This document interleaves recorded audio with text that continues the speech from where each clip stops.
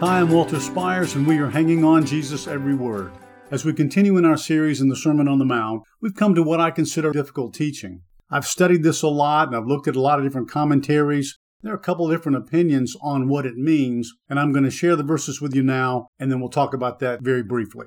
In Matthew 5:17, we read this, "Do not think I came to abolish the law or the prophets. I did not come to abolish, but to fulfill. For truly I say, until heaven and earth pass away, not the smallest letter or stroke shall pass from the law until all is accomplished. Whoever annuls or breaks one of the least of these commandments and teaches others to do the same," remember that word teaches, "shall be called least in the kingdom of heaven. But whoever keeps and teaches them, he shall be called great in the kingdom of heaven. For I say to you that unless your righteousness surpasses that of the scribes and Pharisees, you will not enter the kingdom of heaven." The debate circles around those who teach people that all those many laws and things you had to obey weren't really necessary, rather focus on the main ones.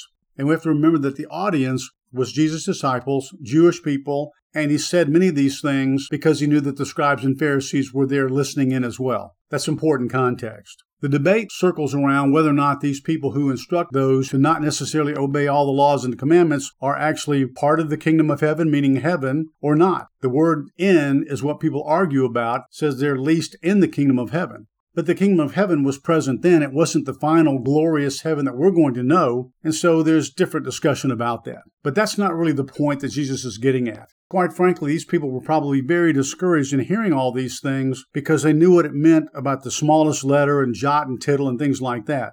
The key verse 20, is said, "For I say to you, unless your righteousness surpasses that of the scribes and Pharisees, you will not enter the kingdom of heaven at all." They're probably saying, "Woe is me, because who can be more righteous than the scribes and the Pharisees?" And that was the point that Jesus was going to get into in the rest of this sermon. He's trying to help them understand and see none of us have any chance. We cannot obey all of those laws. Jesus alone fulfilled the law completely, and his righteousness alone, imputed to us, is our only way to salvation.